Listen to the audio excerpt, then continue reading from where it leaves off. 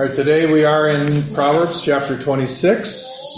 Before we start, let's pray, and we will begin. I'm going to start with verses 18 and 19. So let's pray. Father God, this is your word. This is your wisdom. We are your children. Teach us. Show us why your wisdom is wise. May we not just understand the words, but understand how to live them out day by day, how to apply them in our life.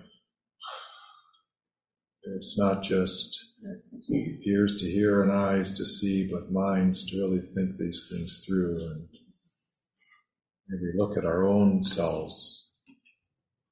I pray this in Christ's name. Amen. Verse 18, like a madman who throws firebrands, arrows, and death, so is the man who deceives, that is, deals treacherously with his neighbor, and says, was I not joking? I have lived 76 years plus, and as I got into my late 20s, early 30s, I began to realize that people would say things and do things and then excuse what they did or justify what they did or try to escape responsibility for what they did by claiming they meant no harm or their intentions were good or they were just joking. People aren't necessarily getting up in the morning telling themselves, I'm going to excuse my bad behavior by using one of these excuses, but that's what they do. I've certainly done the just joking part. But when we do this, it not only makes us look dishonest, unloving, and insensitive to the effects of our behavior on others, but it cheapens and damages our relationships with those that we treat this way, that we use this excuse on. And it shuts down any opportunity to correct or improve the relationship. People who use these excuses, I meant well, or I was just joking,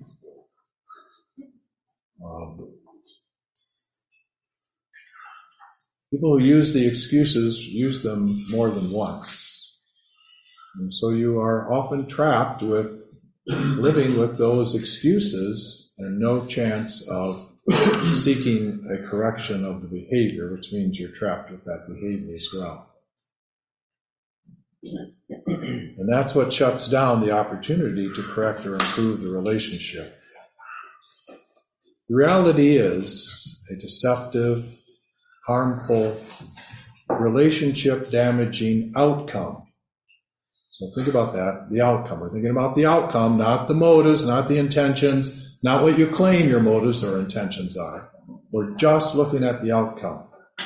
A deceptive, harmful, relationship-damaging outcome, even from supposedly good intentions, is still a deceptive, harmful, relationship-damaging outcome. I'm not suggesting we shouldn't be compassionate and forgiving, understanding, patient, all of those qualities that God uses with us, we should. But when you repeat the behavior again and again while continuing to claim good intentions, or that you were just joking, the damage is that much greater. To fail to take responsibility for such supposedly good intentions is a failure, in my opinion, a failure of honest self-judgment. It's a failure of love, and it's a failure of valuing self-interest, on the one hand, over loving relationships. To me, this is a very profound 2-verse proverb. like a madman who throws firebrands, arrows, and death is the man who deceives his neighbor and says, was I not joking? I had good intentions. I meant well. It just didn't turn out well. I was only kidding. Yes. Someone else.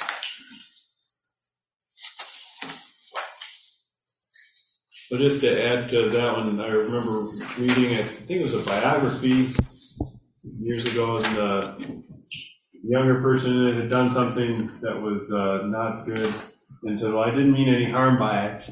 And his father or someone older says, well, did you mean any good? He thought it was a good question to consider. Mm-hmm. Yes, and even if we didn't mean harm, and it may be sincere and true, if we did harm, let us take responsibility for that and care about how our behavior, even if it's totally sincerely meant well, it doesn't turn out well, let's not shun the responsibility, take responsibility. Make love more important than having to feel like you are a good, perfect person. Someone else? Another proverb? Focused on 4 and 5. Do not answer a fool according to his folly, or you will be like him yourself.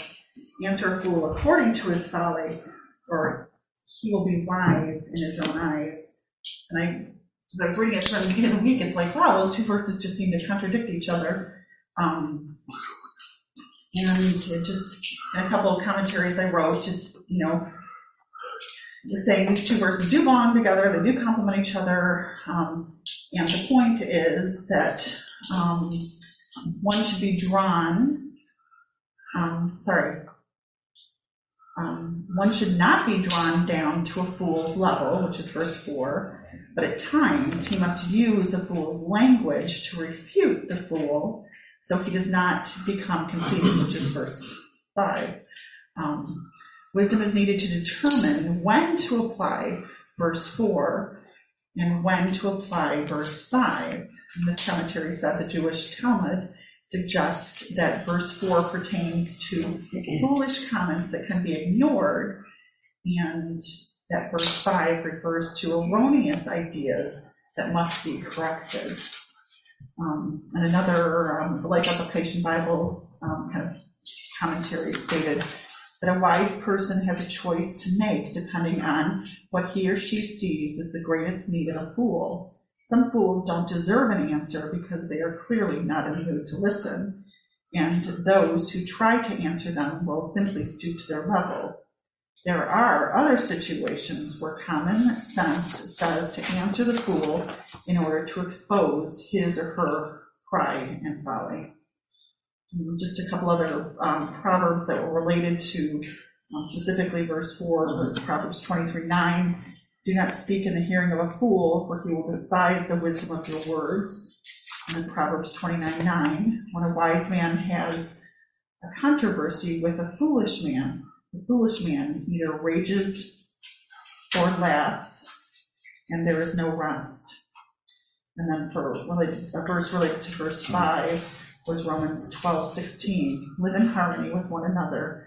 Do not be proud, but be willing to associate with people of low position.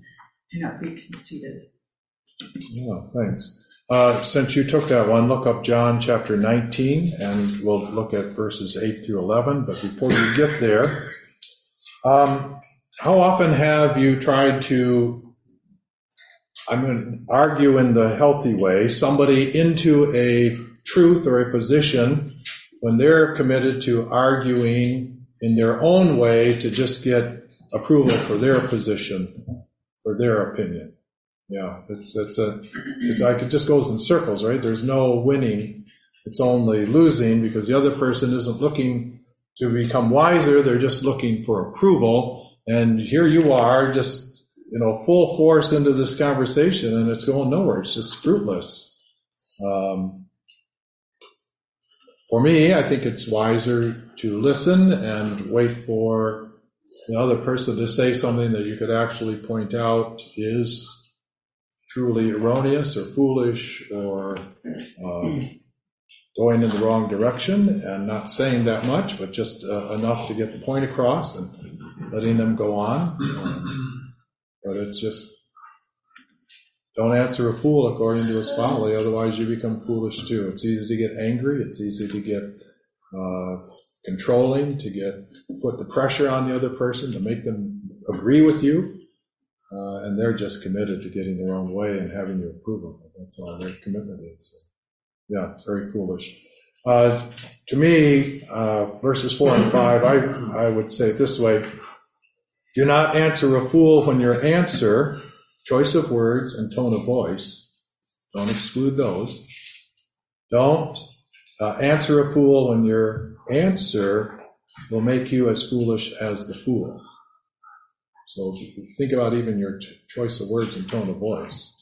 Answer a fool, of course, guarding your choice of words and tone of voice so that you remain respectful when your silence will allow him to think more highly of himself than he ought. Yeah. Okay, this is an example, this John 19:8-11, of Jesus when a foolish statement was made and he saw the need to correct it. When Pilate heard this, he was even more afraid, and he went back inside the palace. "Where do you come from?" he asked Jesus. But Jesus gave him no answer. "Do you refuse to speak to me?" Pilate said. "Don't you realize I have power either to free you or to crucify you?" Jesus answered, "You would have no power over me if it were not given to you from above. Therefore, the one who handed me over to you is guilty of a greater sin." Pilate thought he had the power, but the reality is God had the power, and Jesus was silent up until that point, and then he answered. Yeah, it's a good example. Thanks, Ken.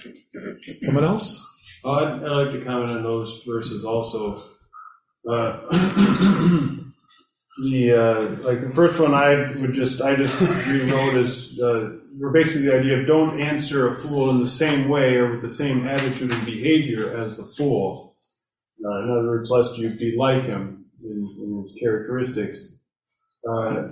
There's some examples like in 1 Peter chapter 2, he wrote, "For you were called to this because Christ also suffered for us, leaving you an example that you should follow his steps, who didn't sin, neither was deceit found in his mouth.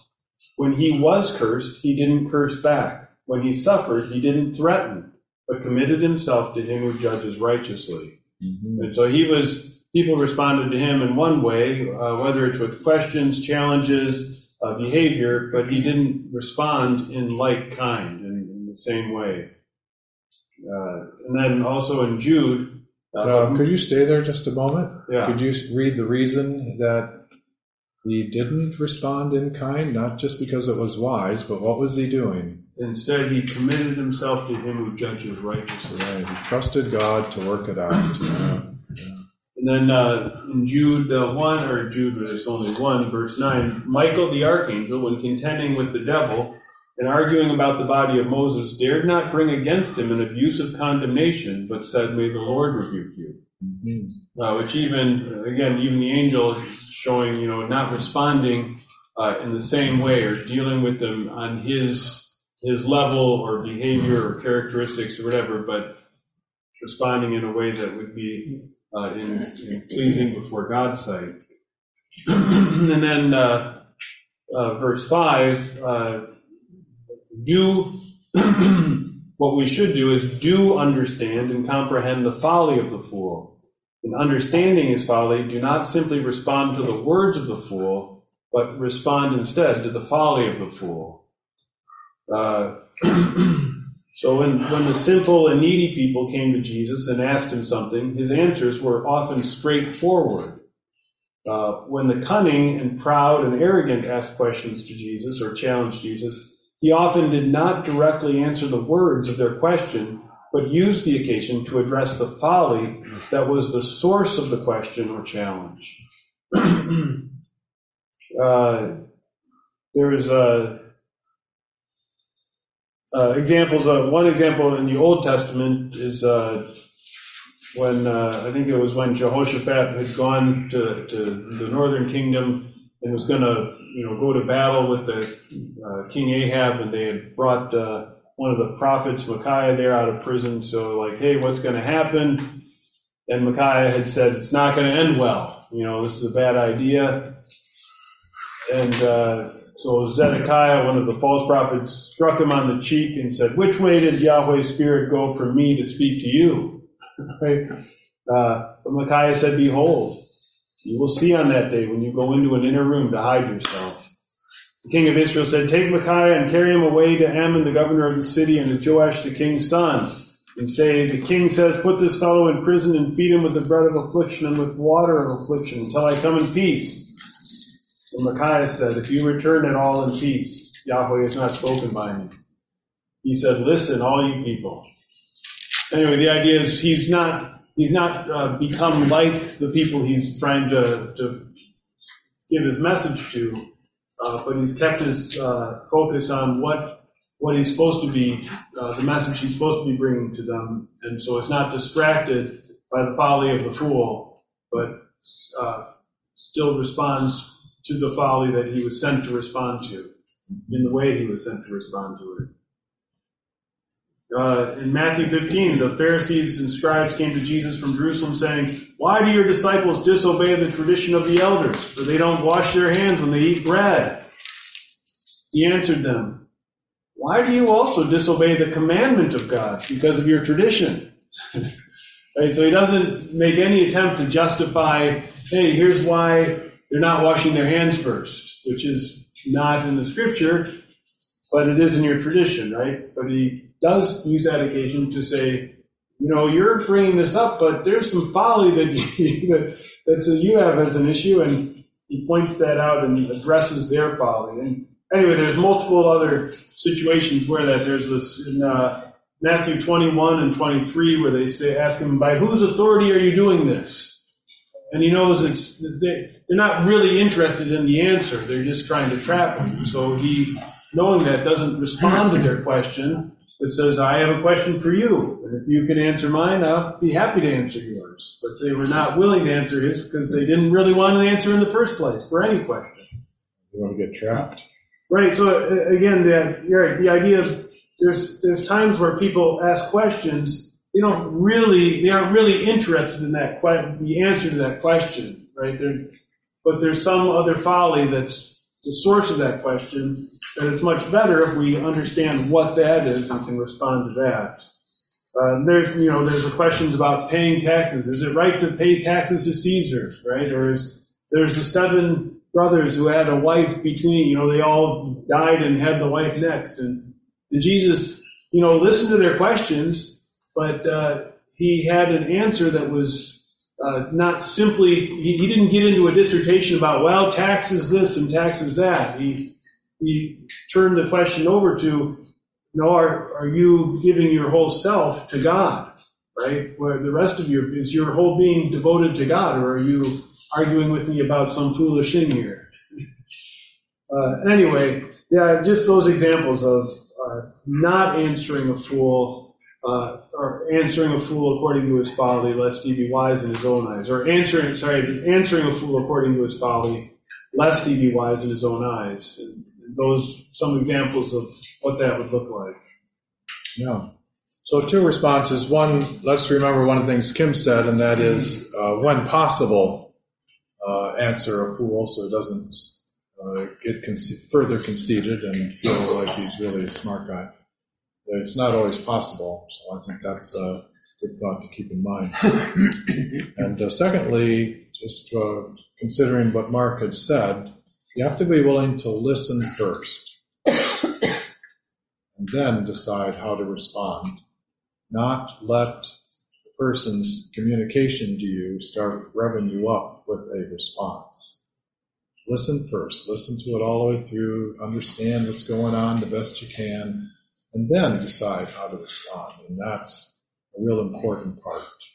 Someone else?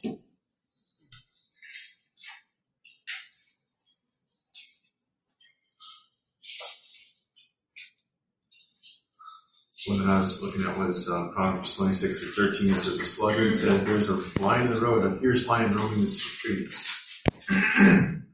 The idea that someone who's lazy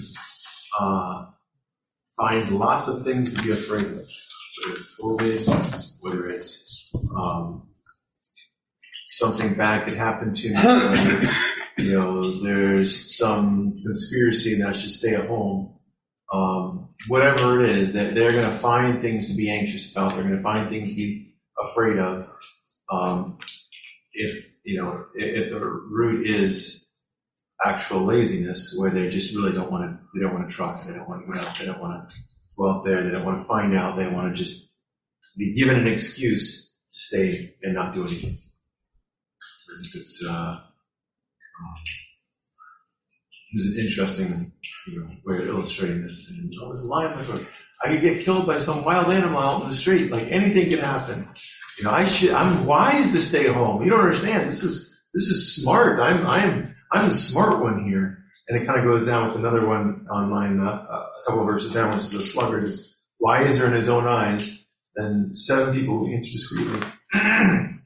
Like they are very impressed with their own reasoning, especially when they're able to accomplish people justifying them being lazy. I've seen that a lot at Kroger's. Second Lieutenant saying, I see that a lot of where I work. We got workers that are so lazy that it's pretty bad when it takes a spot away from somebody that actually wants to work. So this particular proverb, the first one, 13, I think describes the ingenuity of the lazy or the fearful to not have to face up to the work or their fears. Yeah, they're just ingenious, without a doubt. Someone else. I like 17, like one who grabs a stray dog by the ears is someone who rushes into a quarrel not their own. I don't have a lot to say about it, but I've seen that recently in a child getting involved in something that's other kids are fighting, and sometimes even with good motives, the idea of I'm gonna step in and I'm gonna get between, if 2 kids are wrestling, although I might like to wrestle, I look at them and see like someone's probably bullying someone, so I'll do it. But to apply that to any of us, to like be just up for a fight, whether it's between you or not, it's just wisdom, just clear wisdom. Can you take a dog by the ears and hope not to get bitten? Yeah, you're probably the dog's going to turn on you. So that's one thing.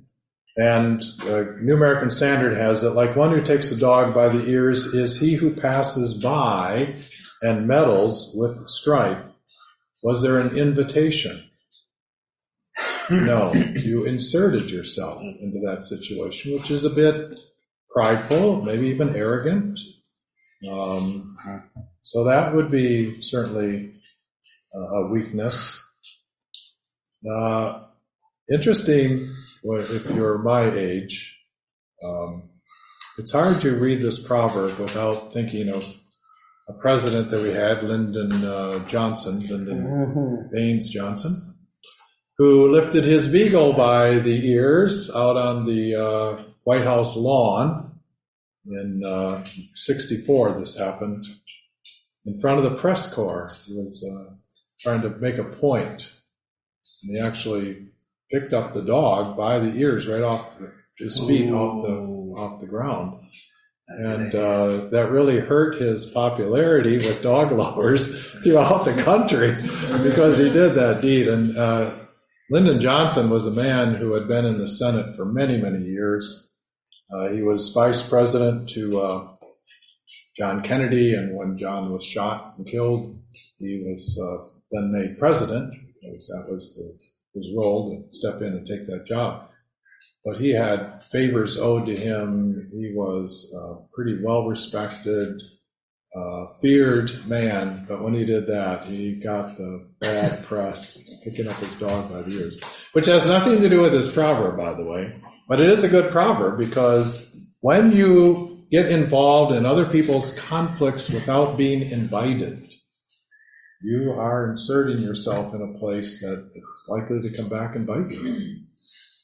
And one of the police have found one of the worst scenes to go to is domestic violence, because then both are possible to turn on you, and you end up in worse shape than if you had just stayed outside the door. I mean, here's two people, same home, same family, fighting with each other, and when the police come, they become the threat to this couple rather than each other. And it's just a phenomenon that it's so true. Yeah, thanks. It's a good one.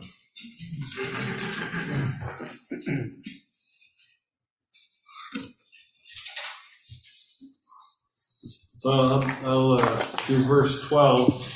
I find this whole chapter interesting in that most of the chapters that have like the individual proverbs don't generally have groups or themes. They're very much, just somewhat, they appear very random. But in this chapter, the first 12 verses appear to be very specifically about the fool, and only verse 2 doesn't mention the word fool.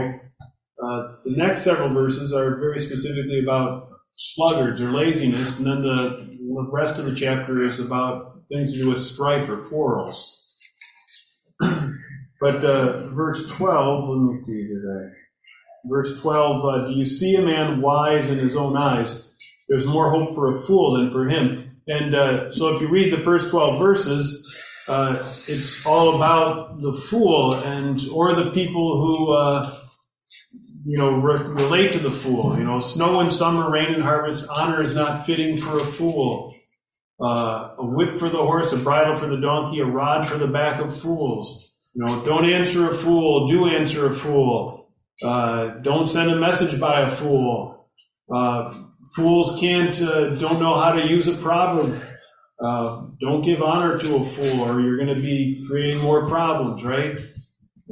Anyways, basically the fool's pretty, you don't want to be the fool, you don't want to be the person dealing with the fool, and there's plenty of other chapters, or plenty of other proverbs in the rest of the book that talk about the fool, and, but then verse 12, kind of caps it all off by saying, do you see a man wise in his own eyes? There's more hope for a fool than for him. As bad as the fool is, as bad as, which the Proverbs presents the fool as being pretty bad. As bad as he is, there's someone worse. It's the person who's wise in their own eyes, and I suppose the fool would be wise in his own eyes, but I think he's trying to make a point, right? There's someone, the fool's in bad shape, but someone who's arrogant, conceited, proud, opinionated, and wise in their own eyes, right? Has much less hope than the fool does, that they might, overcome or whatever. Could I add in the idea here? A man wise in his own eyes, or a woman wise in her own eyes, is a know-it-all. Have you ever tried to convince a know-it-all of the error of their ways? That's why I think I use the idea of know-it-all. To me, that helps put it in. The know-it-all, there's just no way to get through to them. They know it all. And that's that. I grew up in a church where we had a gentleman. In fact, I worked with this fellow as a custodian. He was the church custodian. This man was incredibly intelligent, amazingly talented. He was a great photographer. He was an artist. He was, if he would paint the indoors, not the artwork, but when he would do a paint job in the indoors of the church, it was perfect. He was just a very talented, capable person, but he would not let anybody tell him anything. And he couldn't keep a job. If the church did not keep him hired as their custodian, he wouldn't have had a job. He had been let go of so many jobs, it was really sad. And he definitely died, a very poor man. His wife lived in this poverty with him. When I was that age, I was high school at the time when I worked with him. I didn't think about what his wife had to endure, but as I got older and I reflected on, his name was Raleigh, reflected on Raleigh, I thought, man, what his wife must have put up with. She should have gotten a gold medal for being married to this guy. He was definitely a know-it-all, but it ruined his life. And you couldn't help him. Couldn't tell him different. Couldn't convince him different. And he had many, many qualities, abilities. If he would have just been willing to listen, but he wasn't. Know-it-all. Someone else. Well, I had some verses to read with that. Okay. In Matthew 21, where they asked, Jesus had told the story about the two sons, and one said, father told him to do something, he said, I'll do it, but didn't. Then the other son said, I don't want to, but ultimately changed his mind and went and did it. And he says, which of the two did the will of his father? And they said, the first. And he said to them, most certainly I tell you that the tax collectors and the prostitutes, who would have been considered the fools of the time, are entering into God's kingdom before you. Because the people he was talking to were wise in their own eyes. In Luke 18, Jesus tells the story about the Pharisee who went to pray, and he says the Pharisee stood and prayed by himself like this: God, I thank you that I am not like the rest of men, extortionists, unrighteous, adulterers, or even like this tax collector. Right? But it was the fool tax collector who was justified before this one. In Revelation, he says, because you say, I am rich and have gotten riches and have need of nothing, and don't know that you are the wretched one, miserable, poor, blind, and naked. And then Proverbs 3 warns, don't be wise in your own eyes. In Proverbs 28, the rich man is wise in his own eyes.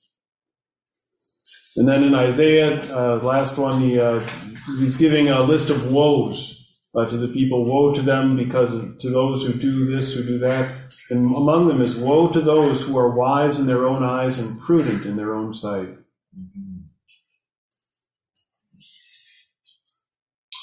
Let's go to 20 and 21. For lack of wood, the fire goes out, and where there is no whisperer or talebearer, contention, that is strife or conflict or disputes or quarreling, quiets down. However, verse 21, and I add the however, like charcoal to hot embers and wood to fire, so is a contentious person, man or woman, to kindle strife. The whisperer feeds contention by keeping stories alive. The contentious person stirs up contention because that's what they just like to do. And they're just a contentious person. The whisperer spreads information that, listen carefully, may or may not be true. It might be true. It may not be true. And it may or may not be accurate. It may be true, but inaccurate. It's not the whole story, or it's not told the way it really is supposed to be told. So the whisperer spreads information that may or may not be true, may or may not be accurate. One, to those who have a legitimate right to know. There are people who have a right to know, but the whisperer spreads that information to them, not because they're the ones who ought to do it, but because they're a whisperer. Secondly, they spread it to those who ought not to know. There are people who should know things. I think too often it is easy to damage a person's reputation by telling a story about them, and their reputation doesn't need to be damaged. But because we are spreading the story, we're setting up the people who hear that story to see that person in a certain way. And then the whisperer spreads the story to those who have no need to know. There's a lot of us that don't need to know. We can live life just as well if we don't know the stories. But, So if you remove the whispering, that is You have to also remove the whisperer. And you remove the contention, which means you have to also remove the contentious person. Then the atmosphere calms down. And when the atmosphere calms down, it's a lot easier to work out conflict and find a resolution. And you can do that in a much more reasonable, peaceful, relationship protective, mutually beneficial way. When I worked with CCS, we got involved with many, many disputes. And some of those disputes were very contentious. Got involved with a lady who was on one side of a dispute. I ended up meeting with her a number of times. She had a tongue that could just rip you apart, and she had no qualms about doing that. And until we could calm her down and get her to end her contentiousness, we really couldn't do anything to resolve the conflict. And the conflict was very real, and her side of it was not her contribution to it, but her suffering as a result of it was very real. She needed relief. We needed to resolve that conflict, but she was a significant part of causing it just by her contentiousness. If you can remove that and calm things down, it's a lot easier to resolve conflicts. Someone else? All right, let's go to 24, 25, and 26. I'm going to do these three together.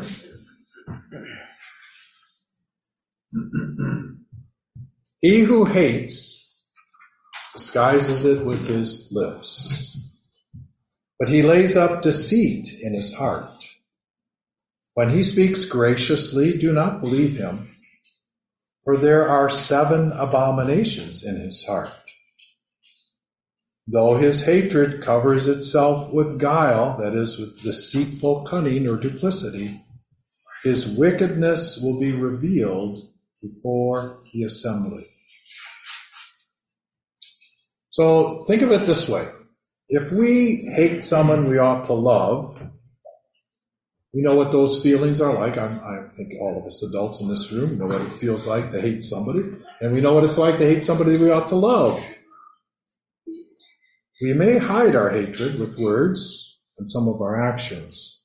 But the reality is the hatred is still within us. In the same way, if someone hates us, we ought to be wary of that person's words. Although they may sound conciliatory or even loving, they are hypocritical at best. And so we should only believe the words if they are supported by kind and loving behavior or open repentance and remorse for their bad behavior. Problem with these verses is that, in my opinion, I don't know many people who will admit they hate another person. Now, they don't feel they have that kind of animosity or ill will towards anybody in their home or in their neighborhood or at their workplace or in their extended family. I mean, who of us would admit we actually hate somebody? Do you understand that if we make ourselves friends of the world, that's what we choose to be in some area of life or in some way, we are also at the same time making ourselves an enemy of God. That's what the Bible says. How many of us think about being God's enemy when we're just choosing a worldly way? How many of us think of ourselves as being hostile to God or committing adultery against God when we go and love something in the world that we ought not to love? The Bible says that as well. And the reality is, when I mistreat you for my own sake, even if in many ways I profess to love you and I am loving towards you in a number of areas, if I mistreat you, take advantage of you, hurt you for my own sake, in those moments, I am hating you. Now, one of the things that I believe is important is for us to be able to see that about ourselves, because that becomes a more rational, reasonable motivation to put that kind of behavior out of my life than if I just say, I didn't behave right, or I know that was wrong, I shouldn't have done it. No, the reality is, when I do that to you, I'm hating you. I'm not loving you. I'm hating you. And when we are willing to mistreat another person for our own sake, which my guess is all of us adults in this room have at least done that a few times, maybe we still do it. When we do that for our own sake, that means that this is in our heart.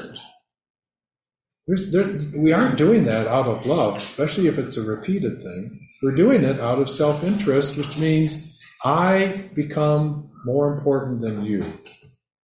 And yes, that's a nicer way to say it, but what the Bible says is that I hate you. So my encouragement to each of us is, as I've encouraged you to do with James chapter 4, use Bible language. Help yourself see what you're doing. Let that compel you, drive you, motivate you to put godliness in its place. Someone else. Deanna wants to do verse 27. All right. So everybody knows this, but I'll just say hunters would catch wild animals by digging a pit and covering it with maybe some sticks or dirt or leaves or something. And then the animal that they wanted to trap would fall into it. And the wicked dig similar pits for men. But God says that they'll fall into their own traps. Then in war, men would roll great stones, like they're too heavy to lift, and they would roll them like up a cliff or from a wall so that they could drop it down onto their enemies. But figuratively, that those stones will fall back on the wicked. If we can learn to surrender some of these difficult situations and let God do his own revenge, we have to deny our revenge and wait for him to do his own work in his own timing.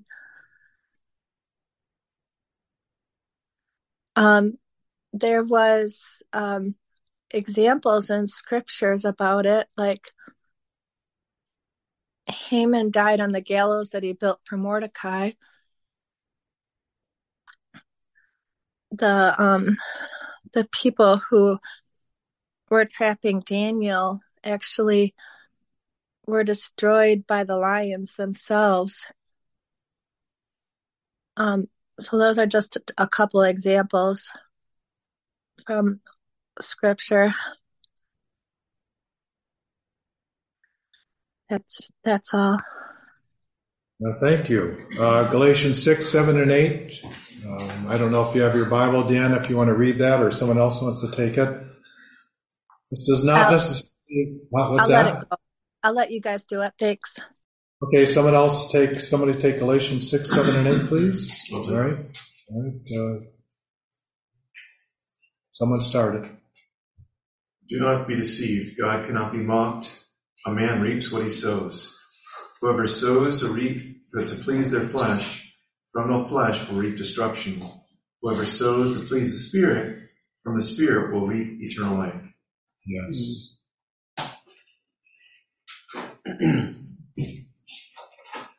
Yeah, that's a pretty powerful statement, in my opinion. Do not be deceived. God will not be mocked. You can't laugh in the face of God as if you can get away with sin. What we sow, we will reap. We dig the pit, we're real likely to fall into it, and if not that one, then one nearby. Anyone else? don't want to miss your opportunity. There's a reference, I think in the section you talked about, there's a reference to 7 abominations. Is that, there's, I think Proverbs 6 talks about abominations that the Lord hates. Is there a connection there, or not necessarily, or I don't know that that's connected. That could be. That is the only list of abominations that I'm aware of in the book of Proverbs. And, yeah, it's an interesting list. I think 4 of the 7 are about our words. lying tongue? Yeah. False witness, spreading strife among brothers. Yep. And back in the section on the fools, I looked at verse 6 and 7. The cuts off his own feet and drinks violence, who sends a message by him to fools, like the legs which hang down from the lame, so is a proverb in the mouth of fools. I feel like there's been a way I think of that is that there's some people in my life that I feel like have to really careful, precise, or think ahead about if I try to send a message through them or to them, their motives or their purposes or their understanding might be different, and how they might twist that or not apply that in the way it's intended. So it becomes a very challenging thing to actually accomplish the message that's intended or the purpose of the wisdom that's being communicated. Mm-hmm.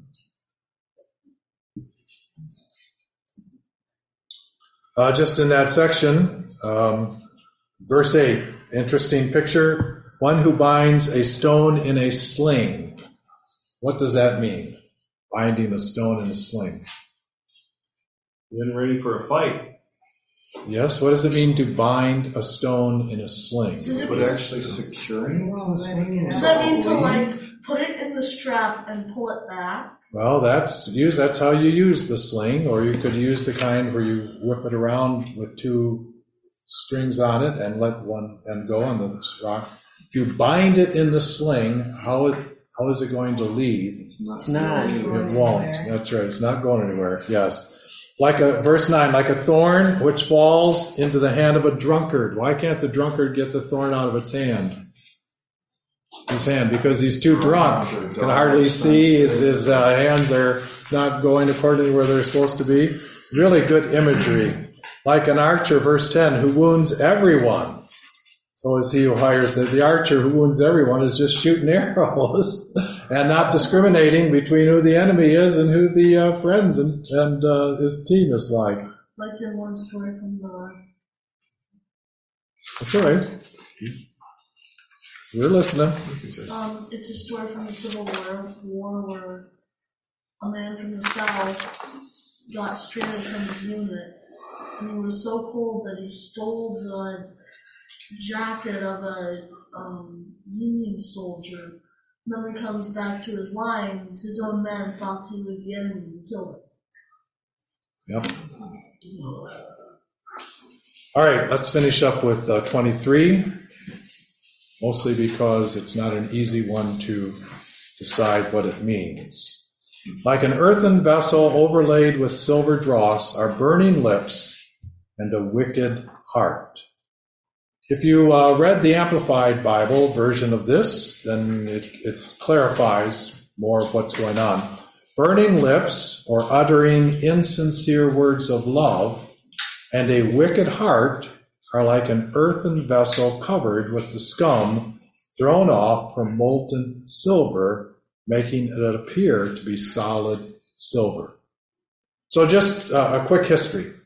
When silver was heated and the dross came to the top, it was scooped off.